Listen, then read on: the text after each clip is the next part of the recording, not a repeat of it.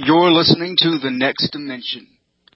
Dragon Ball Z presents Super Saiyan 3, Goku Goes Back, and another Kaioshin? Yes. Well done.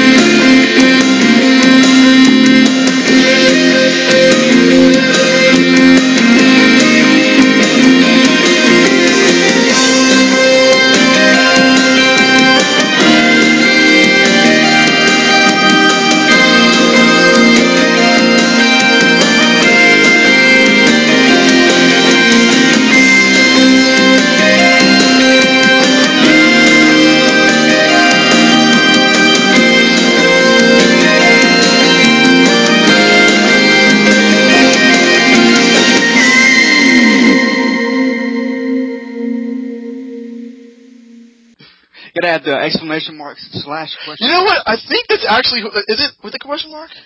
I know Super Saiyan 3 was. Yeah, that was... I think it was a question mark and exclamation point. Anyway, go ahead. Hello and welcome back, listeners. This is The Next Dimension for the month of August. I am Jesse Garrett. With me, my lovable co-host, Donovan Morgan Grant. Don, how are you doing today, man? Oh, that's nice. I am doing well. How are you doing, sir? I'm super. It's a nice Saturday midday recording for us.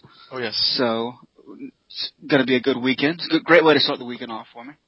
Yeah, it's going to be a pretty, hopefully, energetic weekend because I'll just get right into it. We got a lot of things to go over. We have some news. We have half a dozen episodes to cover. And we might as well get the big news out of the way, the really big news that came out after we recorded last month and before this episode. So we got to get this out right up top. You're getting married! Indeed, I am.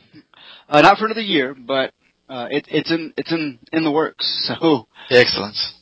And it's on the brain, of course. Linens, colors, baggies, all kind of random things already. so much stuff. So congratulations, man.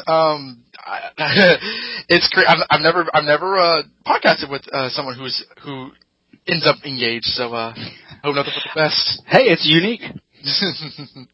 Excellent. Congratulations to you and April very much. So you guys are going to get married, like you said, sometime next year? Yeah, I believe next October is currently the setup. Okie dokie, excellent. Sounds awesome. Yeah, you texted me that right after, about an hour after we recorded the last episode. I was like, oh my god. Yeah, spur of the moment thing. I mean, I obviously I planned it, but spur of the moment was like, you know what, I'm gonna do this right now. Awesome. So I'm notoriously impatient. So yeah. All right, excellent. So hopefully, next October we probably will be doing the show still. So hopefully, we'll plan around that so as not to impede your nuptials. So congratulations on you and April. Moving further from the personal stuff, okay, we gotta talk about Battle of Guys. Oh, do we? Oh, do we? Dude, It was an experience. It really was. we gotta talk just about how awesome it was. You know what? I started. I've seen it before. I mentioned my initial thoughts last time. So for this time, you start us off with like the theater experience, like your thoughts, just everything. Go. Yeah. No, just as a primer, we both kind of agreed to not really go into too much detail regarding the plot, Mm-hmm. which I'm fine with, and we're going to cover that eventually when we get there. But yeah, just to bring up, the experience of seeing DBZ in the theater. It was just so awesome, man. Like, I went into it thinking somehow it was going to be less of an experience than seeing a quote unquote real movie. Right. And I was like, okay, it's going to be like basically watching a TV show episode blown up in the theater. But it wasn't at all. Mm. We got to the theater. April went with me. Another reason I love her. She goes to see Dragon Ball movies with me. So we got to the theater. We bought our tickets. I'm just like stoked because I see a poster for Dragon Ball. I got my Dragon Ball ticket. I'm like, this is awesome. There are people in line. One guy's wearing a shirt with Goku's symbol on the back. I'm like, oh, awesome. That's semi dressed up in costume. And they say now seating for Dragon Ball Z. It was like, oh man, this is so awesome. So I get in there, and as soon as the movie starts playing, like the audience starts going crazy. Like, just like any other movie, like this audience is just as dedicated. Was it full? Oh yeah, dude, we got the last 2 tickets. Oh to the seating. wow! No, I'm sorry, last 4 tickets. But we got the last 2 that were together, and we were the 3rd row from the front. Ooh. In the corner, yeah. So I was like, holy crap, because I was thinking, there's no way it's going to be, completely sold out. And yeah, it was slam packed. Mm. The audience participation was amazing. Like, it was there every time. It was like they held up cue cards. Every time a laugh happened, it happened. Naturally, organically. There were quite a few moments that everybody was like, ooh! Or, ah! Oh! It was awesome. April really enjoyed it. She thought she was like, well, that was a lot funnier than I anticipated. And I was like, yeah, me too. It was just the humor was right on point. Mm-hmm. We got out the theater, and yeah, it stuck with me. Like I went to work the next day, and one of my coworkers went to see it at another theater, and we talked about it all day long. It was like, oh man, what was your favorite part? What about when this happened and that happened? And yeah, so it was. Oh man, it was just amazing. And I think the records came out, and it did $1 million the first day. Yeah. It broke some records. And as of the second day, it did 1.9 million. Yeah, it did even better. Like, it's currently the 4th highest in terms of America. Like compared to countries, it's the 4th highest gross. I believe the number 1 is in Mexico, which doesn't surprise me. But it's doing very well, like I hoped it would do in this international release. Yeah, and I think that Funimation and everybody working on the film said, hey, if you want to see more of these, support it, go out and see it, and make it a success. And if it's any indication, it seems like we're going to get more of them.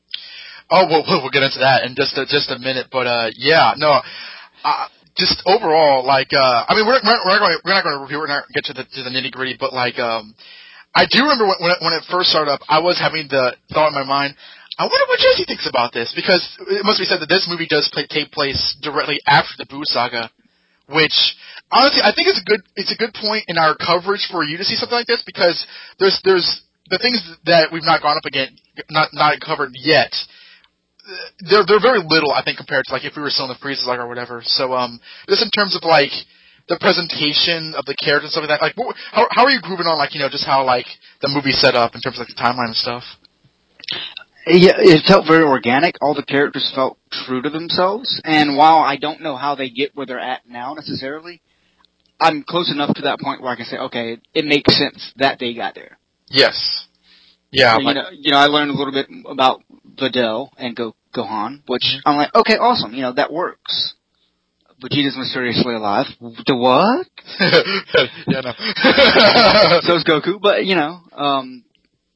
Boo's there eating pudding, which was April's favorite part of the movie. That was fantastic. Like in my theater when Whis sells Lord Beerus. Oh, you should try this pudding. Oh, where can I get some? Oh, it's right over by that fat guy who's that big pink fat guy. And they show Boo. The entire theater was like, oh. Yeah, that's my response. Like, what? And then he's like, I want some of that pudding. And Boo's like, no. It licks all over it. That's her favorite part. She's like, oh my god. She walked out of the theater and we're driving home, and it was a short drive, but she's like, I've never seen somebody get so upset over puddings. If anybody can, it's Majin Buu. Yeah. Well, that's cool that like it didn't sound like there were a lot of beats missed in terms of like you may be wondering like why is Buu there? Why are Goku and Vegeta alive? But it didn't seem like that like took you out of the film. No, nothing. I mean, I think King Pilaf's appearance was a little Right. not necessarily jarring, but a little more like, huh, okay, what's this about? But I quickly recognized that he was a Dragon Ball character. I heard of him before, and I think we'd mentioned him on the show before. But there's enough cues in the film itself that you're not lost. Yeah, just to bring it to speed, like he was the very first like legitimate bad guy in Dragon Ball, but because it was the early Dragon Ball, like he's very comedic. He's not taken very seriously. He wanted to use the Dragon Balls to rule the world, but he's also like really silly. Like he kidnapped Goku, Bulma, Yamcha, Oolong, and Puar. And that's also when we first see Goku transform into a giant ape. So, like, when he sees Goten, he's like, oh no, it's him again, he's still a kid. And, like, when he sees Bulma, it's like, oh, I recognize her. So, that was, like, sort of like the callbacks that this movie incorporated. I thought it was interesting that it called back not only to obviously it's set during the DBZ period, but it also calls back to Dragon Ball. Yeah, and we should also reiterate that this is legitimately in canon. This is not just like a side movie. This is Toriyama. Like he didn't do the screenplay, but like he came out with the story beats, and this is his story. This is incorporated in the series universe continuity. So it's interesting that Toriyama would kind of call back to the earlier stuff, like Emperor Pilaf or Goku. We see Goku fighting Frieza as a Super Saiyan for the first time, which is kind of an interesting callback as well. Oh yeah, we did. I forgot about that. But yeah, just seeing it in theater, seeing the computer animation integrated into the 2D animation, which is definitely something that we didn't see in the series. Obviously, being filmed in being animated in the 90s, the graphics are nowhere near as good. But I think traditional animation, if implemented poorly with computer graphics, can look really, really bad and really jarring. But this did it really well, particularly with some of the fight scenes between Godform Goku and Beerus. And then also, just with the effects of the God, Saiyan God form transformation. I was like, hey, it's really subtle in a lot of the instances, but it kind of adds more of that magical sci-fi feel to it that you really can't do with traditional animation. Well, there were some really gorgeous shots. My favorite shot was near the end when Goku and Beerus they were like in the Earth's atmosphere and like in space, and there's a shot where like you see both of them on opposite sides of the screen with the Earth in the background. It looks really nice. Oh yeah, I like that. I also like the scene. Probably my favorite scene was the scene in the cavern when they're fighting on top of the water. Oh yeah, like inside the planet. Yeah, that was very creative. That is awesome. Yeah, no, this is.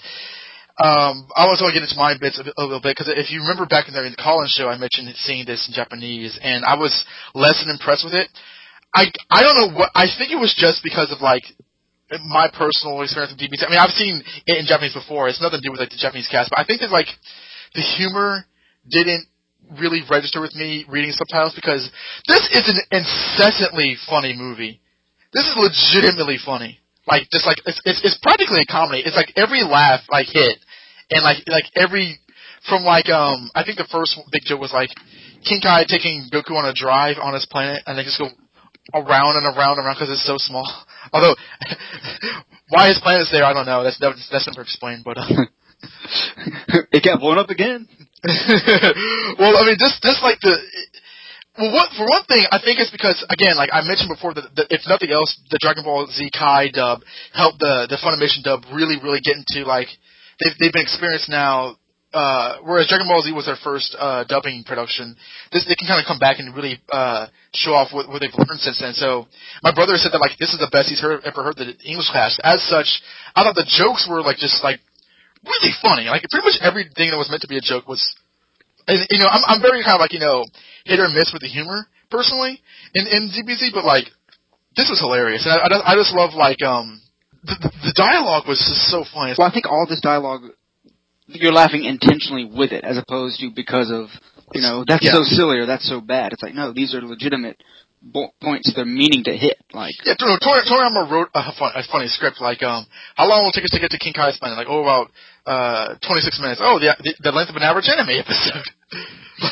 like something like that. This was like vintage, like just classic Toriyama. It was like just Toriyama, like completely unfiltered, and it really comes across. And I think that like the English dub helped because they understand the series so well. They really helped carry that across without there being, because having seen the sub version, there's not really a line change in this movie. Every joke, every like instance of plot, there's nothing that's like, this is completely like translated and nothing was embellished for an English audience besides like, you know, pronunciation and stuff.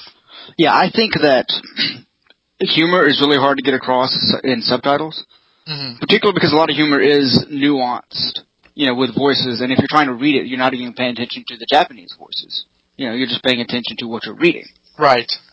Yeah, it was hilarious. I think the line I laughed at the most was like at the very end of the film when Goku imitates Vegeta. He's like, yeah, Vegeta, you were all like, Ma, Bulma. Constantine did an interview with Chris Sabat, Sean Schemmel, and Justin Cook. I think Sean Schemmel said that was his favorite line in the entire thing. And both he and Chris Sabat have said that this is their favorite thing that they've ever done in terms of DBZ because it was a new story, and they felt that it was so at home with the series that they just really enjoyed doing it, which I would encourage people to go over to Constantine and listen to. It's a really good interview. So has your opinion of the film changed since seeing it a second time? It was almost like a completely new experience, because the first time I was very, you know, meh about it, and not really wanting to be, but it just didn't hit home with me. This one, I gotta say, this movie, seriously, it's like reinvigorated my love for the series. So this is the film you wanted it to be? It was not the film, it's still not the film I was expecting, but it's definitely the experience I wanted. Like, it was just, and I saw, like, I rolled out with my squad over there. with my brother and my friends from high school who all watched Dragon Ball Z, like pretty much the only ones. And everyone was laughing. Even some of my friends who had not seen it in like 10 years or whatever, they were like, everything, like, they were not as familiar or into it as I was, or I am. They were laughing along too. And I heard them like across the roads just laughing at these jokes and just, the ridiculousness. And like, these are very lovable characters that I think this film helps to remind you. Like, every one of these characters, they're annoying at times, but like, honestly, every single one of them are like really likable, and this movie helps you remind that. I mean, like, you know, Vegeta, who had a really great showing, I thought, in this film. Goku was at his best. I think Vegeta stole the show. Yeah, potentially. Like him being serious and him completely destroying his pride once and for all with a Bingo song. I remember everybody was like, wait, what are we watching? And then like Beerus was like, huh, I didn't expect to see that today.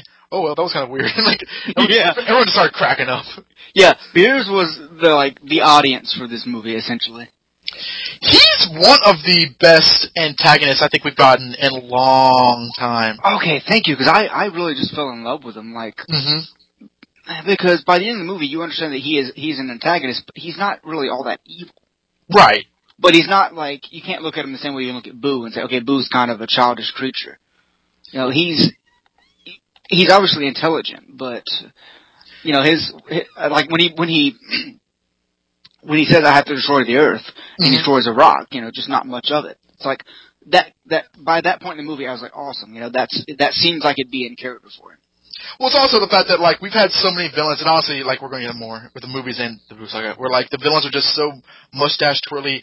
I'm going to destroy the universe because I'm so powerful. Well, like whereas Beers is like his reason for being is to destroy, but that doesn't necessarily make him evil. Like he said, okay, I'm up. Time to destroy Planet Vegeta. Oh, and maybe Frieza while I'm at it. Oh, someone already took care of that for me. Well, let me check them out. And if I destroy Earth, maybe not. I don't know. I'm not decided yet. As long as they don't annoy me, which they did. it was a very interesting character that Toriyama came up with, and I think he makes a very honestly one of the better antagonists the series has ever had.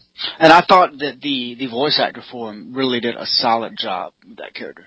Yeah, they made a point in the interview in Constant Shoot to say that like this is not one of their usual suspects in terms of the voice actors. I don't know of the voice actor's name right now.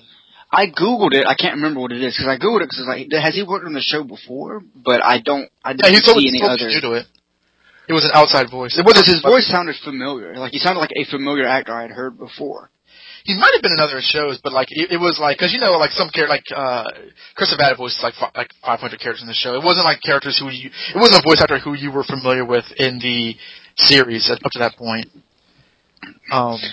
But I was just like, what else? I was just trying to get just in terms of. But yeah, I liked all the characters in here. Originally I thought his servant, but turns out his mentor was it Queen? No, not Queen. It's Whis. Whis, that's it. He was another hilarious character. Like that character could have came off really bad, cheesy, and yeah, just not as enjoyable and humorous as he was under like a worse actor or worse line writing for him. Because he's the comic relief for a lot of the movie, or he's more a comic relief because there's tons of it in here. But yeah, he could have came off really bad, and he didn't. And I think every character in this movie got to shine to an extent. Yeah, to one end or another, like, Bulma had a lot of great scenes. Like, her showing up to greet them drunk and saying, everybody Vegeta has friends!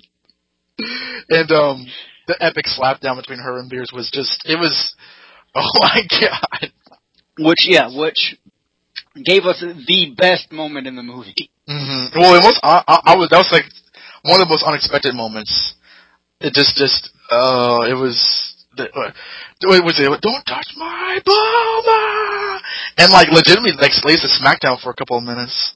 And because he was ready to die at that point until that happened. It was kind of funny, like Beerus is beating the crap out of the Z Fighters, and like one end you see Wish just eating it in the background, and on the other end, Bulma almost doesn't even mention, hey, stop that! Like she doesn't even care. It was yeah, like Bulma's party, you pretty much get a roll call of all the Z Fighters. She's going over the bingo rewards. The Master Roshi pokes in, are there girly magazines as the reward? Yeah. No! Yeah. I was like, yep, Roshi got his scene. I think my favorite comedic bit was when Emperor Pilaf, Shu, and Mai ran into Trunks, and Trunks goes like, she's my girlfriend, and then he goes like, oh, that's so awesome. Yeah. And then like later on when like they're caught, and then because they're bad guys, like she pulls out a gun and threatens Trunks, and everyone like was like, oh, that's funny, and like they don't care. And then Gohan's like, oh, I have an idea. He turns into Saiyaman and like aim for my head, and then like she shoots at his head. Wait a minute, this is real bullets. You could have shot somebody. And off to the side, I've been shot. Yeah. And then like she's like, go on, don't drink anymore. That I love. Yeah, I think that's the scene where you just see Trunks. I want to break up now. Yeah, no. Oh my god, that was hilarious. And I love where what do I have to do? I guess we can hold hands. Oh my god, these kids these days are so perverted. Yeah, they're moving so fast. That's actually a callback to Pilaf in the earlier Dragon Ball because like he takes Bulma and Bulma's like, oh no, what are you gonna do to me? I'm gonna do something really, really nasty to you, and then he blows her a kiss. And she's like, oh, I thought you were gonna do, and then like the series like bleeps out what she says. He's like, oh, you're so filthy. So that's another one. Like it's kind of another callback to their personalities, but like, oh, that's awesome. There were just so many just moments in this. I love the bit where you get Beerus and Wiz who are crash the party essentially, and then you get like a montage of all their party activities. I'm trying to remember. I don't remember off the top of my head. I don't. It shows them dancing like doing the circle dance, holding hands with everybody, and then you get a glimpse of Piccolo doing karaoke. Oh yeah, that's another point where the audience cheered. And everybody's ears are just like, ah! Well, Gohan was like presenting Piccolo, like he was like, like moving to him. There were a lot of moments in this where the audience just like, I mean, the audience clapped when Goku did Kamehameha. One thing I thought was really cool was that like, and we'll get into it a little later on today, but like when the fight starts happening, and then Goten and Trunks, who are randomly in their fighting gear without any explanation, but whatever, like they just bust out the fusion dance, and the entire theater was like, oh, like that really got them excited, which I thought was cool. Yeah, I liked it that basically when the crap hit the fan, everybody just battle mode. Battle mode, yeah, like a well-oiled group of fighters who spent their whole life fighting together. These children jump into, they fuse, they jump into the fat battle. You've got all the Z fighters go after Beerus and lose tremendously. Piccolo got taken down with chopsticks. Poor Piccolo. Well, like Super Saiyan 3 Goku got knocked out in like 2 hits. So like, yeah, this usually we see a lot of like, oh, they're so strong. Like having seen the entire series, this was serious. Like Goku got shut down. It's like, wow, this really is bad. Like in the way he did it was pretty startling.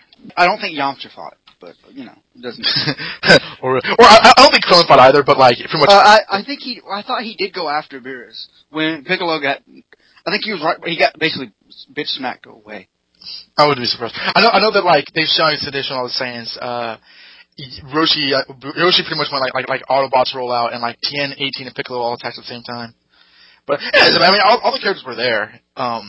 One thing I heard about was that like a lot of the like background dialogue, like when the camera pans over and you hear all people talking, like they inserted a lot of like really humorous dialogue, like oh, what are you going to do with the Dragon Balls? Like, what are you going to do if you win? And like I know that Chaozu has a line that says, I want to look like a real person.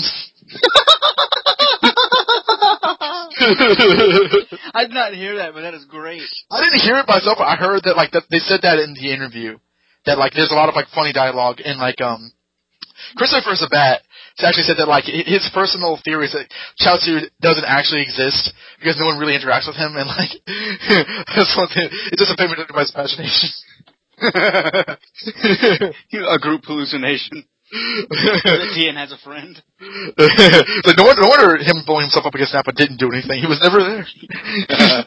Nappa's like, who? What? No one blew up. Oh no! This was just glorious. Of course, I love the running joke of Bulma's age when Krillin's like, "That's how old you are." Yeah, which honestly, if you do the math, she's not that old. I mean, she's older than that. Like she's like 38 or whatever. I'm not gonna get to like the pedants of it. We can get into it when we review it, but like it's. I mean, I'm not sure if Toriyama honestly forgot or if it was on purpose. But like she's supposed to be like in her mid 40s and not in her late 30s. But whatever. No, see, I gather that that's how like she was lying about it. Right? Yeah. Because Bulma completely seems like somebody who would. Well, the whole setup, like this grand party because they're so rich, which is infrequently mentioned in the series itself, but like you have like these people showing the prizes, and I think it was like like third prize, like a year's worth of candied ham. Oh, look at this, boss! A castle? You can get a castle, like. Which I'm assuming the Briefs family's rich just because. All their inventions. Yeah, they don't mention that much at all. I think it was mentioned in the junior division tournament, but like it's a fact of the series, but it's very rarely mentioned. Which I guess Toriyama is reminding us here. It was just I don't know that Bulma drove so much of this plot. Oh my god, what else? It was and it was really cool because I was honestly wondering if the humor would translate well for the audience. Like I was used to it, but like I'm glad that like the audience itself, there were Deep Z fans there, not just people who just wanted to see a movie. It was a lot of fun. Yeah, the only thing, and it's not even really a con, but the only thing that kind of I had to put some thought about was the scene with Majin Buu when Beerus walks up to him and demands his pudding, and Buu gets mad, like, no, my pudding, and then Beerus just flicks him away with a single hit. And I was like, okay, I don't want to read too much into this because I haven't finished with Buu's character. I don't know where he goes, but it seems like there should be more of a confrontation here. Well, there's always an element of the characters below Goku getting punked out. it's interesting because like it was pretty much everyone got punked out in this movie. I mean, Beerus wasn't even fighting his full power. I did think like that was a good indicator of how strong he was because obviously he beat Super 3 Goku, but he flicked away Boo in one hit, and like you see the close up in his face, and he looks deadly serious. Like okay, and this I'll put spoilers in the copy, but like it's very very odd because at the end of Dragon Ball Z, or at least at the end of the Buu Saga, Gohan's supposed to be the strongest in the universe. So the fact that he took out Buu and Gohan immediately shows you, like, okay, this is a serious problem. Like, yeah, I'm fine with him beating Buu, especially if he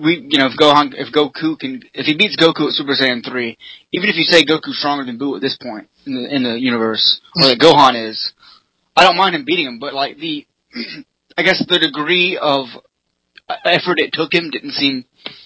It seemed the same, basically. It was like, well, you shouldn't be able to beat Krillin and Majin Buu as easily as each other. Well, yeah, because like I remember initially I had a problem with like Gotenks because Gotenks, which I love him getting spanked, but like he has a whole cache full of moves, and he didn't really show any of them. Like he has a whole like list of super moves and transformations and stuff like that, and he kind of fought for like 5 minutes. I remember I was like, what? Why didn't Gotenks do this or that? That was the first time I saw it. But like being in the mood of the film now, it didn't really like. No, it definitely didn't take me out of the film or anything. Yeah, no. So I was kind of over that. One thing which you probably mentioned is the whole Super Saiyan God transformation, which I was very like anxious about it going in, like how is it going to play out. I'm not really a big fan of another transformation, but I personally kind of liked how it ended up in the film. What were your thoughts on it? Yeah, I did too. It was unique enough that it wasn't just a rehash of what we'd seen before. It wasn't just, oh, Goku goes stronger. Actually, it was initially the exact opposite of that. It's like, Goku couldn't reach this on his own. So it's not like Super Saiyan 2, Super Saiyan 3. It's not like he just, I can get stronger than that now, so. Yeah, it wasn't brushed away like that. It was the complete opposite. And you even get his reaction to that in the film. Yeah, that's what I liked about it the best. The fact that he says, I'm disappointed. I actually hate this because I couldn't do it on my own. And even though his body remembered doing it, like he couldn't achieve it. If nothing else, I thought that was worthy of it because it showed how kind of artificial it was. Kind of bring everybody together like Captain Planet, and like Vegeta says, next time this happens, I'm the Super Saiyan God. It almost seems like a commentary on the series, like powering up, leveling up. It's like, hey, well, here's something he can get stronger, but it's very limited and it's very much a temporary measure. Right.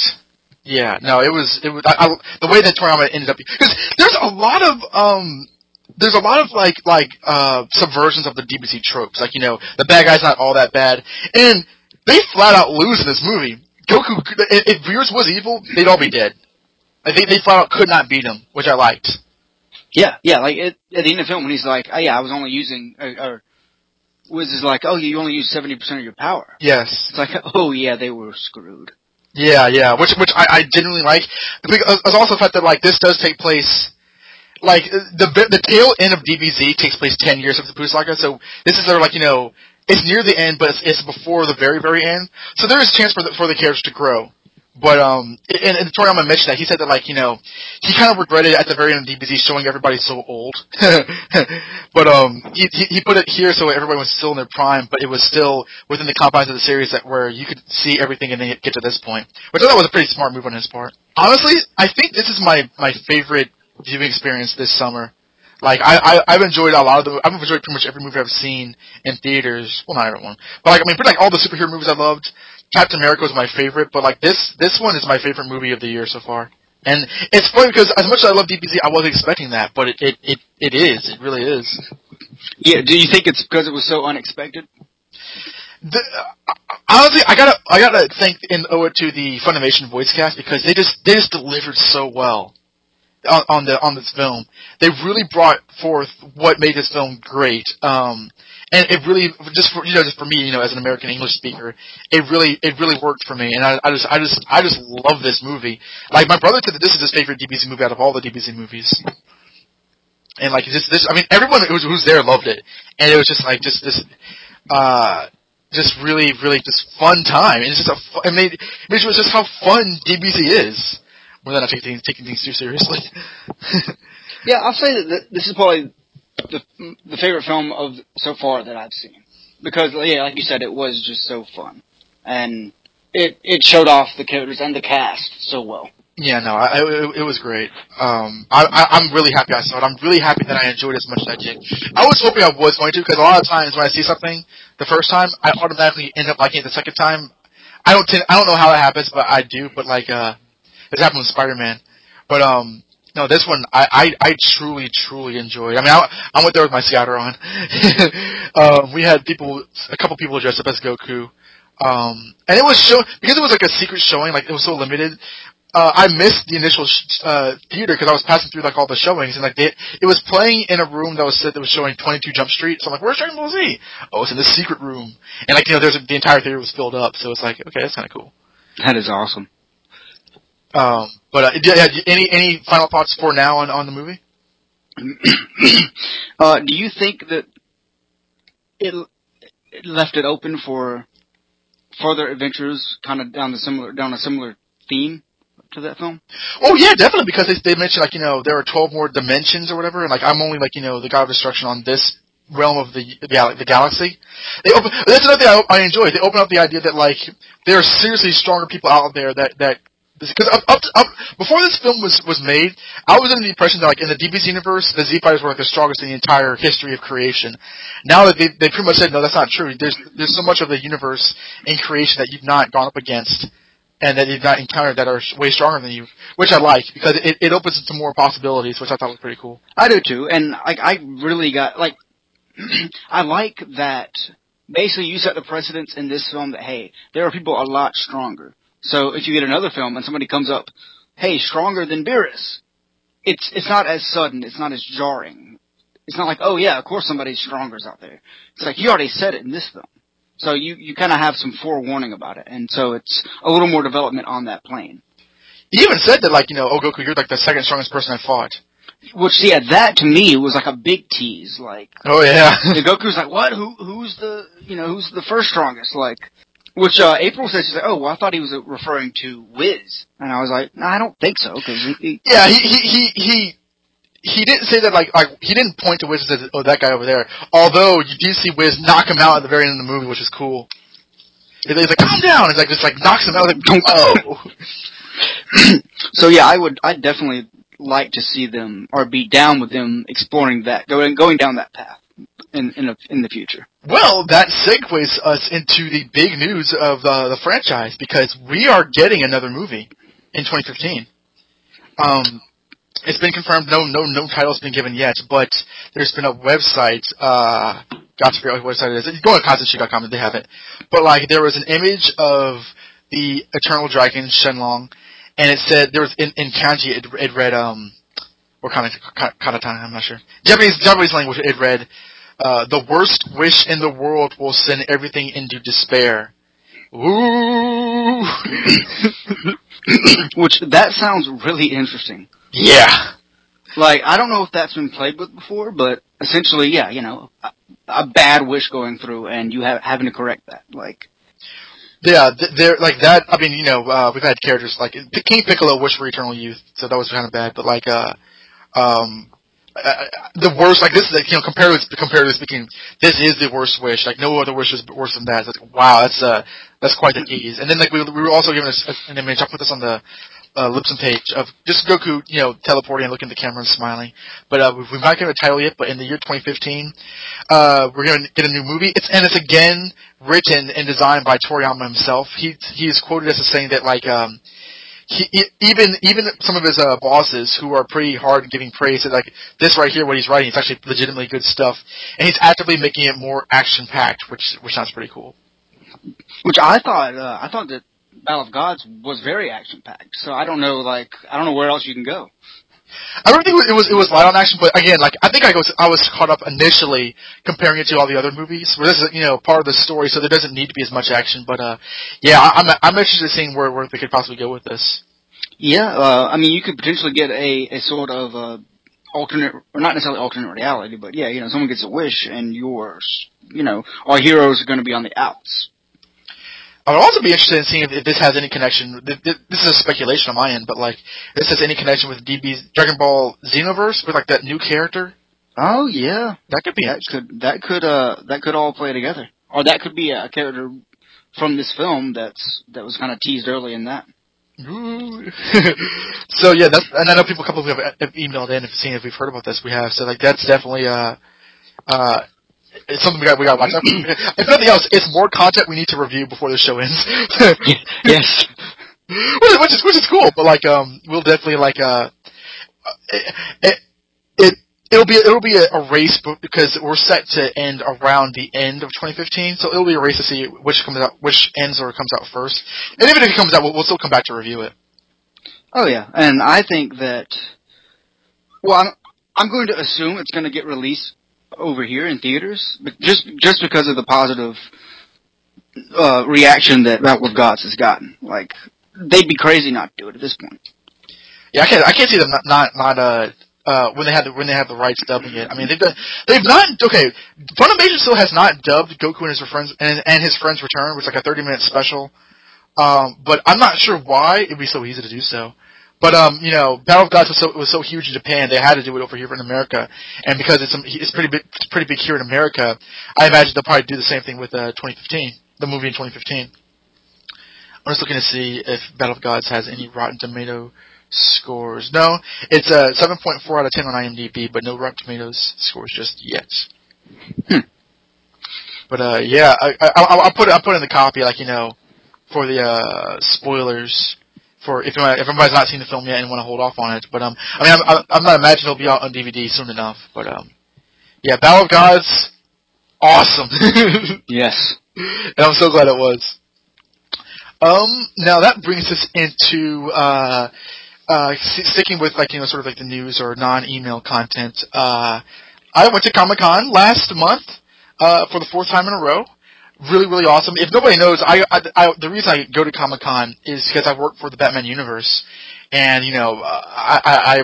we have press passes, so we are able to conduct interviews and attend panels and press conferences. And it's actually a really cool thing because I go with Stella, you've heard her on the show before, and our friend Josh Bertoni. And yeah, we basically go there to do work for the Batman universe, but it's also an excuse to just kind of nerd out and geek out and whatever. That's where I got the Scouters from. In fact, if you go on the Facebook page for the Next Dimension, you will see every bit of image that I took that was DBZ related, like images, toys, cosplayers. It was a lot of fun. And this year was actually particularly interesting because I had for one thing, I got a Scouter, and I had another Scouter and sent it to Jesse. Yes, can't wait. It's on its way. I sent it yesterday. So I'm gonna use that while recording every time. Oh, absolutely. It's a weird thing. Okay, there's a button that you press which has like the Scouter sound effects, like reading a power level or whatever. I can't get it to work, but Stella did. I'm not sure. I'm not sure what she did. In fact, when I brought my green Scouter to Battle of Gods, my friends got it working, but I couldn't do it either. So whatever. I just wear it. So it still looks cool. Like those look great. But I bought 3. There was a big amount. Oh yeah, there was a big part of the convention center where they were selling like stuff like this. They sold Dragon Balls, they sold Dragon Radars and Scouters, and it was a bit of a line, but it was worth the wait. And I bought 3 of them. They were like $15 each. But they were like Japanese salespeople there selling that kind of stuff. And they were selling me like smartphone underwear. I'm not sure if I put an image. I put an image on my personal Facebook page, but it was kind of weird. But I've heard of those. I haven't until then. But yeah, if you go on my Facebook page or the Next Dimension Facebook page, you'll see all the figures that they had, like all the DBZ figures, like little bobblehead figures, as well as like Gundam and Sailor Moon and stuff. But I had the opportunity to speak with Laura Bailey. Now, Laura Bailey is a voice actress. She's well known for anime. She's voicing. The reason I talked to her is because she is voicing Wonder Woman in the upcoming Batman Lego 3 Beyond Gotham video game that's coming out. But for those of you who don't know, some of you might, Laura Bailey is most pertinent to this podcast because she is the voice of Kid Trunks. So I spoke to Kid Trunks' voice actress. My intent was, once I found that out, was that I got the Scouters I got 3 scouters, one for myself, one for Jessie, and one for her to sign. I got a green one, a blue one, and a pink one. And I got the pink one specifically because the last time we see a scouter in this series is when the Frieza henchman is trying to figure out Future Trunks' power level, and he's wearing a pink scouter. So I said, okay, this is the perfect one for her to sign. Yeah, I'm very geeky. But, so we were at the press junket for Batman Lego 3. There were a lot of people there, voicing the characters, all the voices. Josh Keaton, who voiced Spider-Man, is voicing Green Lantern and Captain Marvel in the game. And that should be awesome. That was very awesome. He signed Stella's Blu-ray of Spider-Man and everything. And I did indeed talk to Laura Bailey. Her and her husband, Travis Willingham, he's voicing Superman. And, because they're married, I was, are you guys together in the game and such? But I wasn't able to have her sign the scouter. And the reason for this was because, as a surprise, Adam West is voicing himself in the video game. Oh, that is so awesome. And myself, Josh, Stella, and other interviewers actually got to talk on a roundtable, talked with Adam West for like almost half an hour. So it was super, super cool. If you want to listen to this interview, go to the BatmanUniverse.net, which just had a recent image revamp. And the recent episode of Batgirl to Oracle has all the interviews conducted, so you can hear us talk to Adam West. And he was like my favorite guy in that entire panel, the entire commission. It's like, oh yeah, man, I couldn't get it signed because Adam West interrupted me. Yeah, it sounded like like I'm too cool for school or anything, but like that was the reason why. I wish she signed the scouter, but that was by the time we were done, she had left. But like, I think that was a worthy reason to miss it. So I guess you can play as like Adam West Batman in there. Yeah, the way they have it, Batman. Yeah, you have it like various characters. Like you can play all these different characters in the DC universe in their different costumes. Yeah, you have Adam West as himself and Adam West Batman, and there's also 60s Batman, 60s Robin, and 60s Batgirl, and you can have the 60s Batcave and the 60s gadgets. And Adam That's awesome. Himself, he says things like help, I'm Adam West, and I'm in some sort of peril, which made me laugh. And yeah, check it out in the Batman universe. It's a really awesome interview and a really awesome. I love those Lego games. They just have so much detail in them, man. Yeah, we were Stella and I talked to the game designer at the DC booth, and we were playing a demo of it, and she turned into there's different characters. You can turn into not only Batman and Robin, but Superman, Wonder Woman, Flash, Plastic Man, and in this game you can play some Green Lantern characters because they're in space, and it gets really really advanced, and there's several different characters. So I imagine it's a big boom for it actually looks like a really awesome game. I would love to play it. But if you want to look out for Wonder Woman, she is voiced by Trunks, and I wish I got that scouter sign, but alas, it was for a good cause. Because I was wearing a shirt with Batman and Robin, and Batman's telling Robin his power level is over 9,000, and I purposely wore that when I was interviewing her, but I'm not sure if she picked up on that. Oh, so that kind of sucked, but it was fun. Also, I want to mention that we took a shuttle to the back to the hotel from the convention center, and I think I was wearing that shirt, and I ran into a woman called Ruth Ann Thompson, and she was actually dressed as Bulma. I forget which version of Bulma, but she said, "Oh," and then I said, "Oh, you're dressed as Bulma," and she had a sign on. She was carrying a sign that advertised this History of Trunks. What is it actually called? It's like a little fan film that they're making, and I said, "Oh, well, I do a Dragon Ball Z website," and let's see, I'm looking at the trying to find the link for it. It is basically like another adventure in the History of Trunks timeline. I'm trying to. It's the Light of Hope. You can type in, and it's the Light of Hope fan film. Ruth Ann is playing Bulma, and you can see her with little kid Trunks and Gohan and Android 17 and 18. So if you go on YouTube and search out On the Brain : Dragon Ball Z The Light of Hope trailer, you can see and donate to them so they can help make that video. It actually looks really really awesome, I must say. It does, yeah. You sent me the link and I was like, that's really impressive. Yeah, it definitely looks really really cool. Like the effects are good, the casting's good, and it doesn't look anything like Dragon Ball Evolution. The best praise you can give it. Absolutely. No, I'm interested in checking this out once it's completed. It was really cool. We traded contact information, and I said, "Oh, check out our podcast." So hopefully, we should get some cross promotion with her. So I'm trying to think if there's any other big news coming from. I mean, Funimation didn't have a panel there. They had a booth. That's actually where I got the tickets. Text the booth. If you look at the fan page on Facebook, there were a lot of cool tidbits. Like you saw, like the original Funimation contract to dub Dragon Ball Z signed. You see, like signed pictured autographed pictures of Sean Shenmue and Chris Sabat. You see original scripts for the dub of Dragon Ball.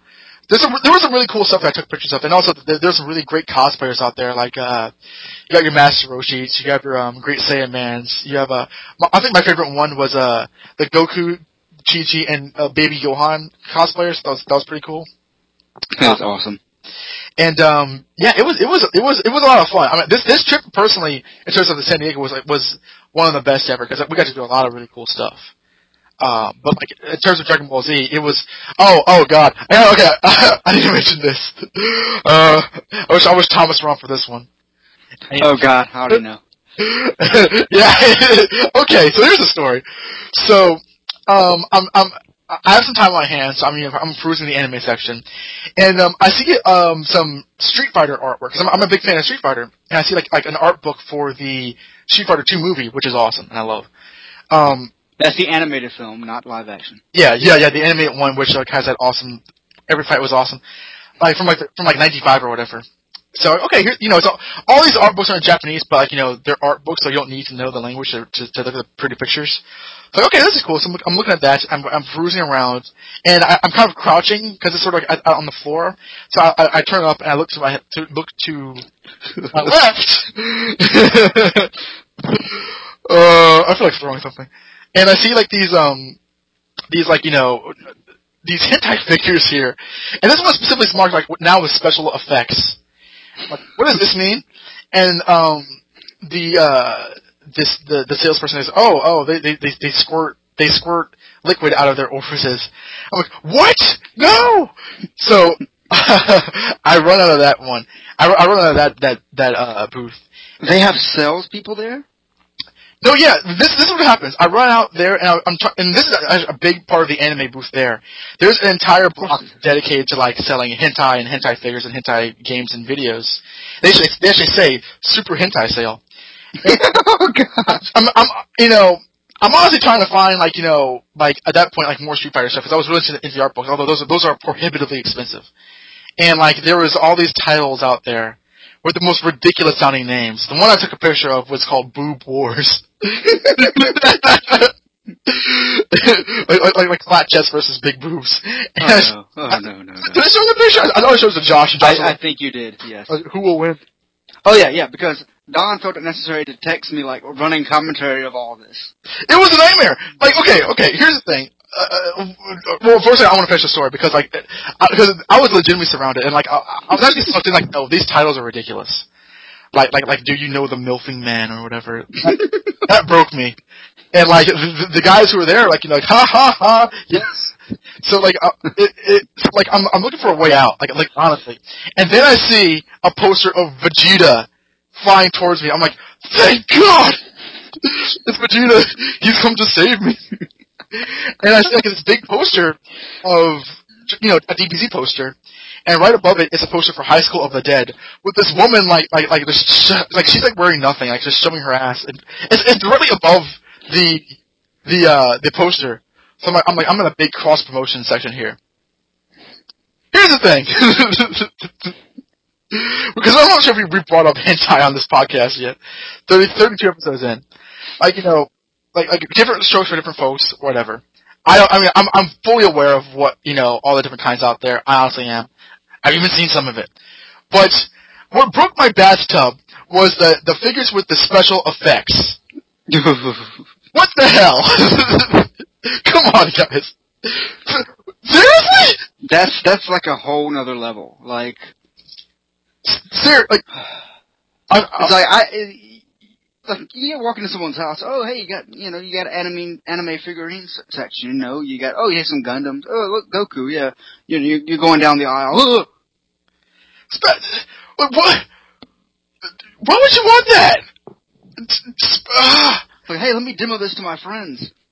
Oh my god. Okay, like, I mean, I became aware of the body pillows, like, when I went to, like, Middleton Anime Con last year, which was a thing. Like, they actually have, like anime characters in body pillows, like, facing you in, like, sexually enticing poses. I'm not saying even Dragon Ball Z, like I'd get any. But, I knew that was a thing, but, like, this was a whole new level of weird. Oh man, I felt Betrayed doesn't even cover it.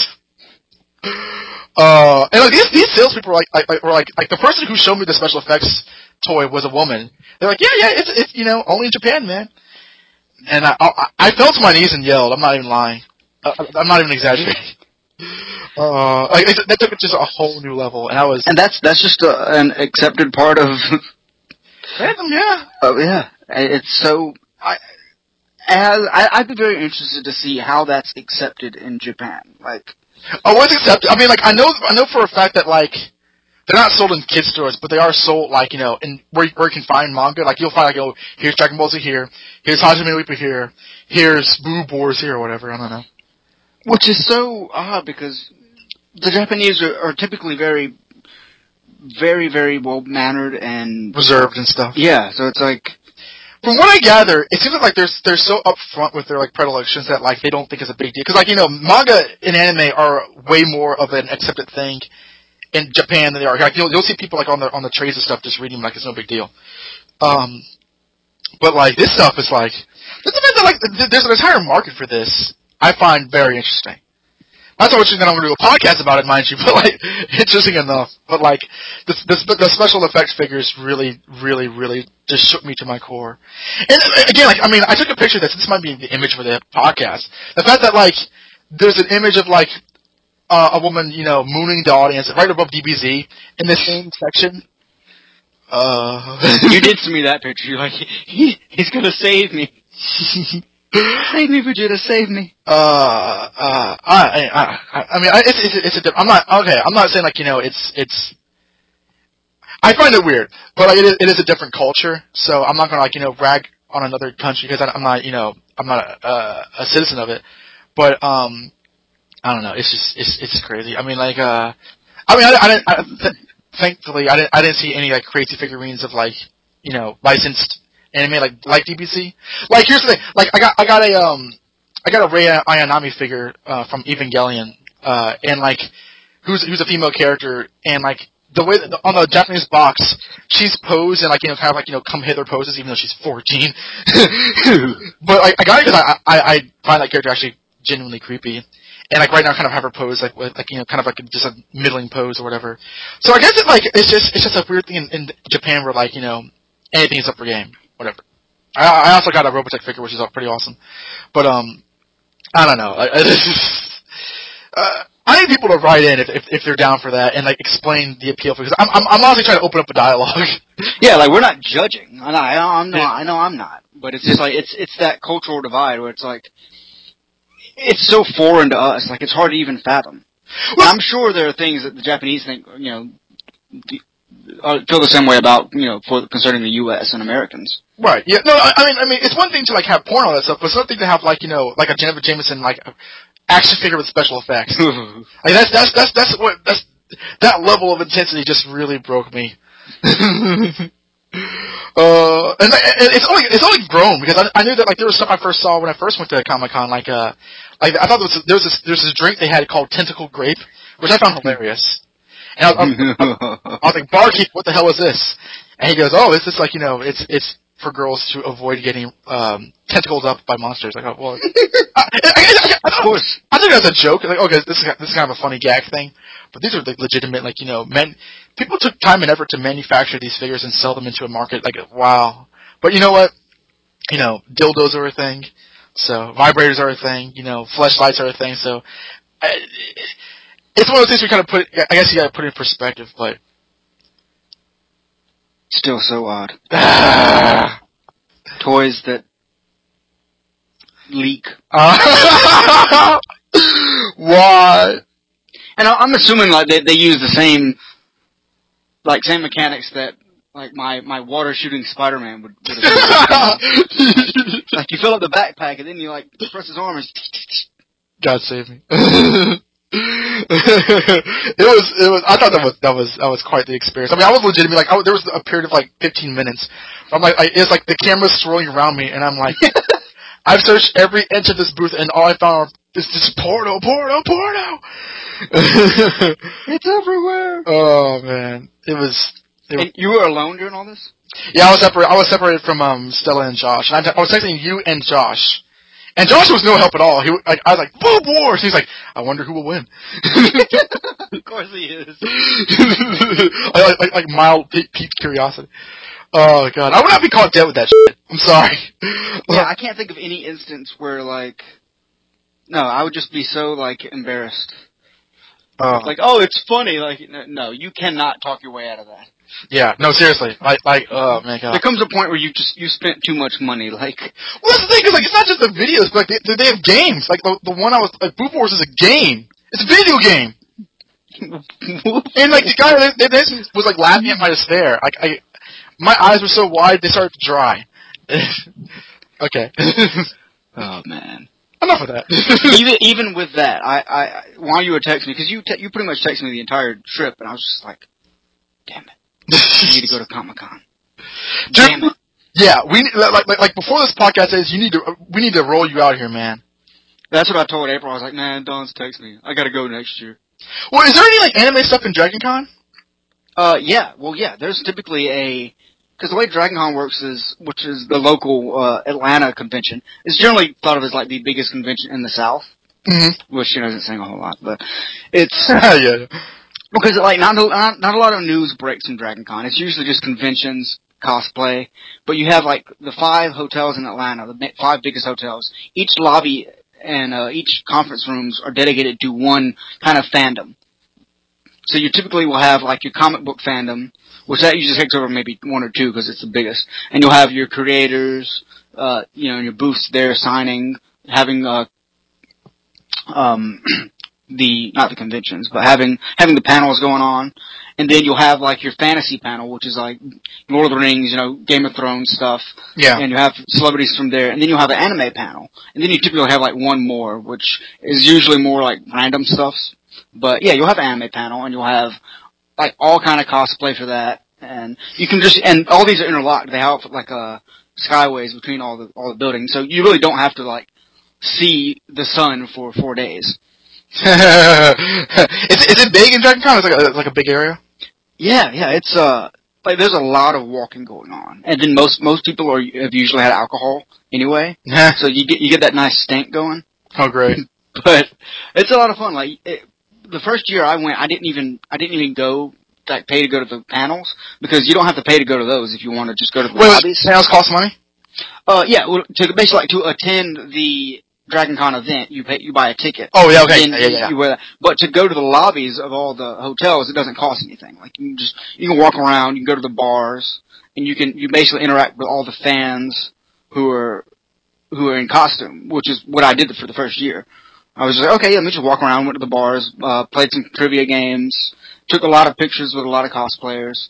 And then the second year, I actually got tickets, and then you basically show your ticket whenever you want to go into a panel. Okay, excellent. Is it a situation now where can you just walk up and get a ticket, or they're all sold out before the event starts? I'm pretty sure you can still get a ticket. Okay. Because I know typically if you want to get a hotel reserved, you have to do it like right the day after it ends for the next year, because those are all sold out. The hotel, but I typically don't get a hotel anyway because I'm relatively close to it. I'm probably about 20, 30 minutes away. Mm-hmm. But yeah, if you want to get like a ticket, you can either buy them. If you buy them all 4 days, like months in advance, it's a lot better of a deal. But you can just get like, I want to get 1 day ticket or 2 days. Right. Yeah. I remember.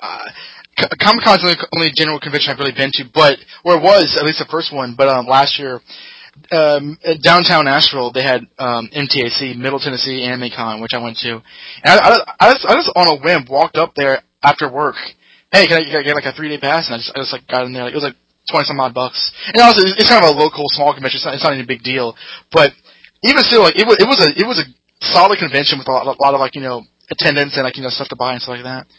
So I guess how long have you been going to Dragon Con? Let's see. I didn't go last year. I don't think I went the year before. The first time I went was 05, 06. Oh, okay. And I've just kind of been on and off throughout the years there. Gotcha. Yeah. But yeah, it's definitely grown and gotten, just in the time I've been there, the amount of celebrities have gone. The amount and the caliber of celebrity have increased. Because you got people like Kevin Serbo who appear every year. He just shows up. Like, he's hit on one of my friends before. I got that. I was like, what? Hercules hit on you? He was at Comic-Con, and I wanted to talk to him because he was in God's Not Dead, which is a hilarious movie. But I didn't get a chance. Yeah, I saw the preview of that movie. Oh, man. Yeah, the movie's hilarious. But my friends, one year I was on the way up there, and my friend texted me. He's like, "Dude, we just saw Stan Lee." And I was like, "No, you didn't," because he's there every year typically. And they literally saw him. Like, they were going up the escalator, and he was going down with his entourage. Wow. And I was like, "Oh man, dude, I would have been like, I would have hopped over the escalator."